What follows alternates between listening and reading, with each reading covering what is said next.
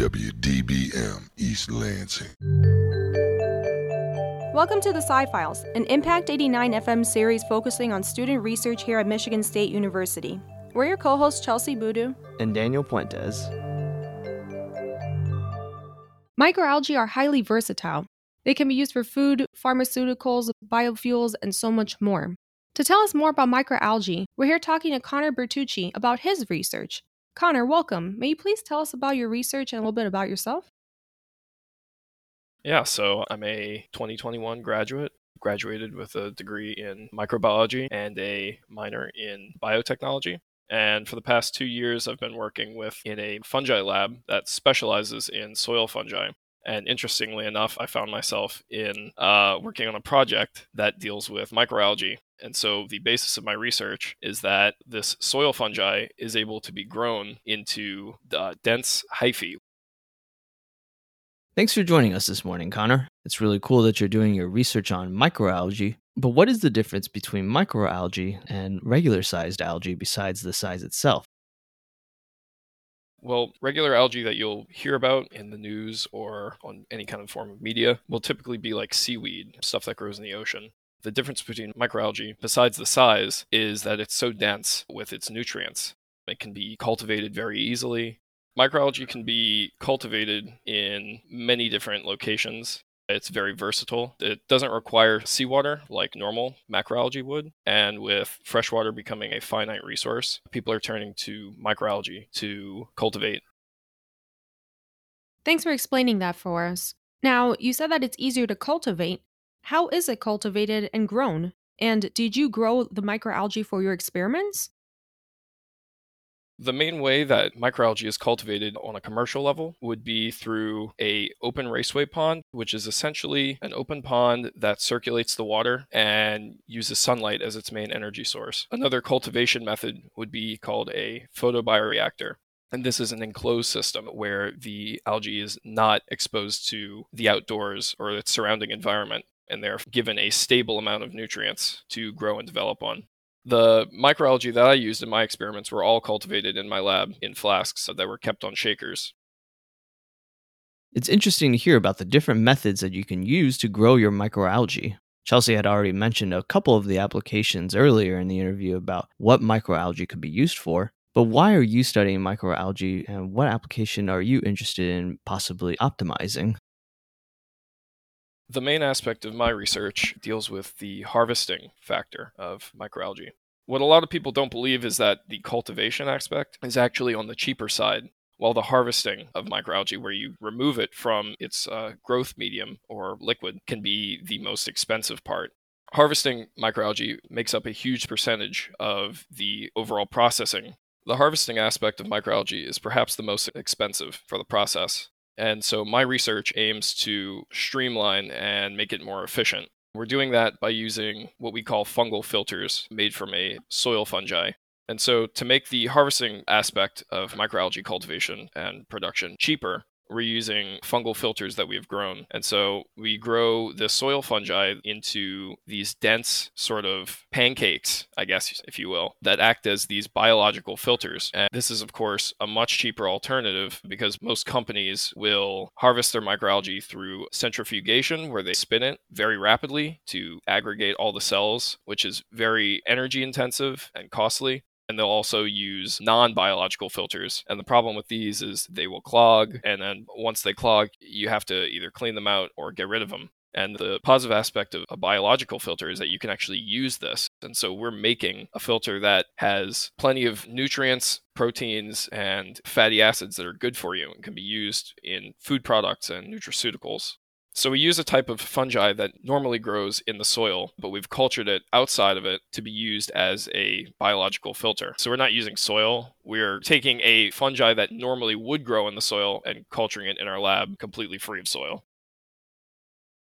So from what I'm gathering, you have this fungi and you have the microalgae, and they're grown separate and then you put them together. But what happens after you put them together? So after you are filtering them out, some different things you could do would be dry the sort of new microalgae fungi conglomerate, if you will. And then from there, you can extract lipids from it to use in nutraceutical products that are good for your health. Or you could just dry it down and use as a biomass for feeding fish or any kind of livestock animal. And I could say it's comparable to grains. This would be a very good alternative to grains or traditional livestock feed, as it doesn't require arable land to grow. It actually likes really hot, dry environments like New Mexico and Arizona. Although the fungi really doesn't come into play here, because mainly my research is all just optimizing the filter.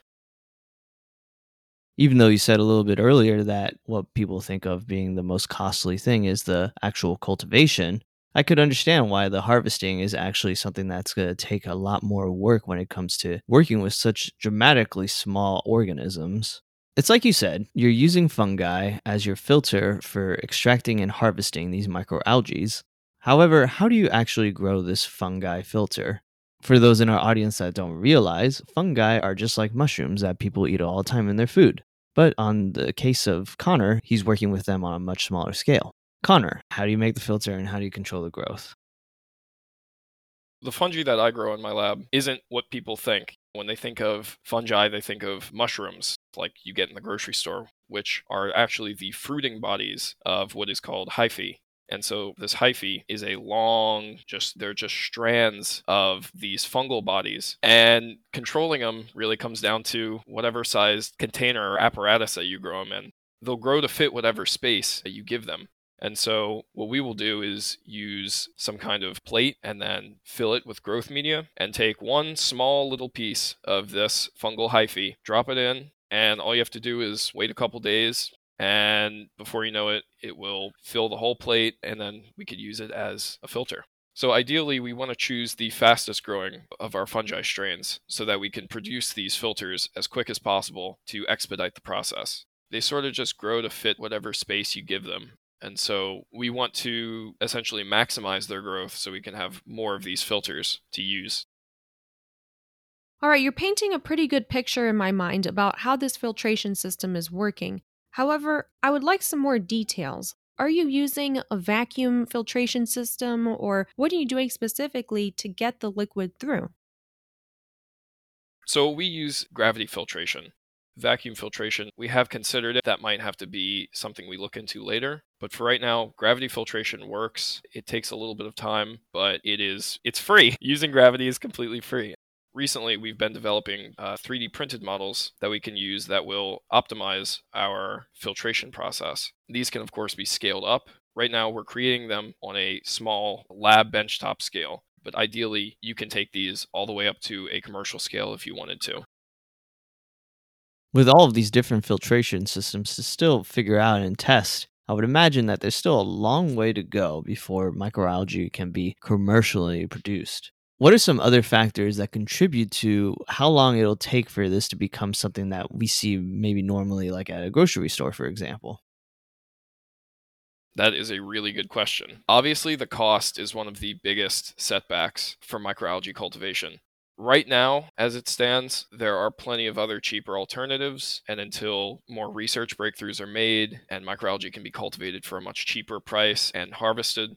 In terms of biofuels, it's estimated that microalgae won't be feasible until around 2030. It's not economically favorable at the moment, it's a bit too expensive. Another one of the main issues that faces microalgae production is increasing biomass yields. And so, of course, people want to grow as much as they can so they can extract more lipids and more valuable products that can be used for pharmaceuticals or cosmetics, etc. I know that before you had mentioned that there are various methods of extracting the microalgae, such as centrifugation, and that you're using a different method. So, in terms now of the filtration, are there other methods that can be used for this microalgae filtration system? And if not, why? There are plenty of different harvesting methods for microalgae. However, the main ones that are currently used right now are still pretty costly. They're very reliable. These include centrifugation and filtration using non-biological filters. There's also a method called chemical flocculation, but this typically results in poor quality algae. I think there's using non-biological filters, and recently people have been looking into biological filters, such as these fungal filters. So to answer your question, normal filtration is somewhat popular, but can be costly and isn't as efficient as using a biological filter. I guess it didn't really occur to me how there could be different kinds of filters, not just in a biological sense, but in a chemical sense as well. Speaking of biology, microalgae is a really broad term to use when it comes to this kind of work. Speaking of biology, microalgae is a really broad term when it comes to the work that you're doing. Is it a collection of different species of microalgae, or is there one specific species that you're working with? And if it is one species, what makes this one the best to work with when it comes to food production? I mainly work with microalgae that grows in freshwater environments such as chlorella or Chlamydomonas. However, marine microalgae strains such as Nanochloropsis are very popular in genetic engineering. One thing that's interesting about microalgae is they can grow on freshwater, brackish water, or ocean or seawater. Studies have looked into growing microalgae using agricultural wastewater and municipal wastewaters as a cheaper alternative to using tap water. These microalgae can utilize nutrients found in these wastewaters that would otherwise not be present in tap water. Cool, so you're using fresh water. Whenever you're growing these microalgae, do you need a light source? So for my lab purposes, we use a fluorescent bulb to cultivate our algae, but on a commercial scale, sunlight is used as an energy source. I know early in the interview that we talked about the way that you grow your microalgae is in the lab, but have you looked at maybe what are some of the differences between using the filter on lab grown microalgae versus microalgae that could be found in a local pond, maybe around MSU? So the fungal strains that we use for our experiments are all cultured in our lab. However, the microalgae strains that we use are purchased from different labs that will isolate them from a natural environment. I think it's quite novel that you're able to basically create a biofilter for this microalgae. Are there any components of this research project that you think can be applied to maybe remediation of the environment or like cleaning up pollution? Definitely. Researchers have used a device called algal turf scrubbers that they actually insert into ponds or any kind of polluted waterway. And the microalgae will actually break down and remove any pollutants or heavy metals that are present in the water.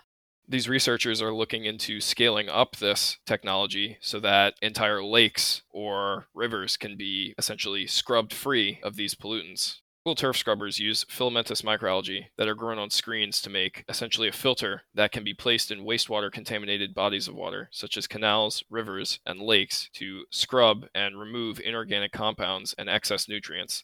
And these are accumulated into the algal biomass. These are more ideal for bioremediation uses versus cultivation, but they can have a positive environmental impact. It's great that there's several applications that can derive from these kinds of filters that are being worked on to help do things like make the environment cleaner on a microscopic level, of course. Part of me wonders if that could be used for microplastics, but that's a conversation for another time. What kind of things are you looking to do now that you've finished graduating? Are you looking into graduate school, or are you going to go into the industrial sector? I actually plan on doing both. I want to get my master's degree and then eventually transition into the industry where I can continue working with microalgae. Over the past 2 years, I've really grown to love it.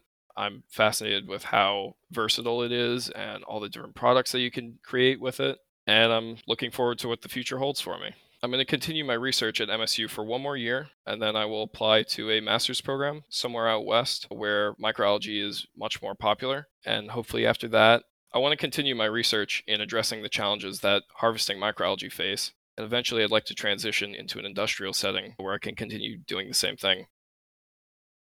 Well, it's nice that you'll get to wrap up the rest of the research project for this next year and that you'll be applying to graduate school and then trying to work in an industry setting as well. I think it's great that you'll be applying all of these different skills, and I look forward to seeing what you accomplish in the future. Thank you so much for joining us today, Connor, to talk about your awesome research in microalgae. Thank you, Chelsea. Thanks, Daniel. Thank you to all of our listeners for tuning in. To hear more about us and learn more about our episodes, check out scifiles.org. If you're a current MSU student that would like to be interviewed, please reach out to us at scifiles@impact89fm.org.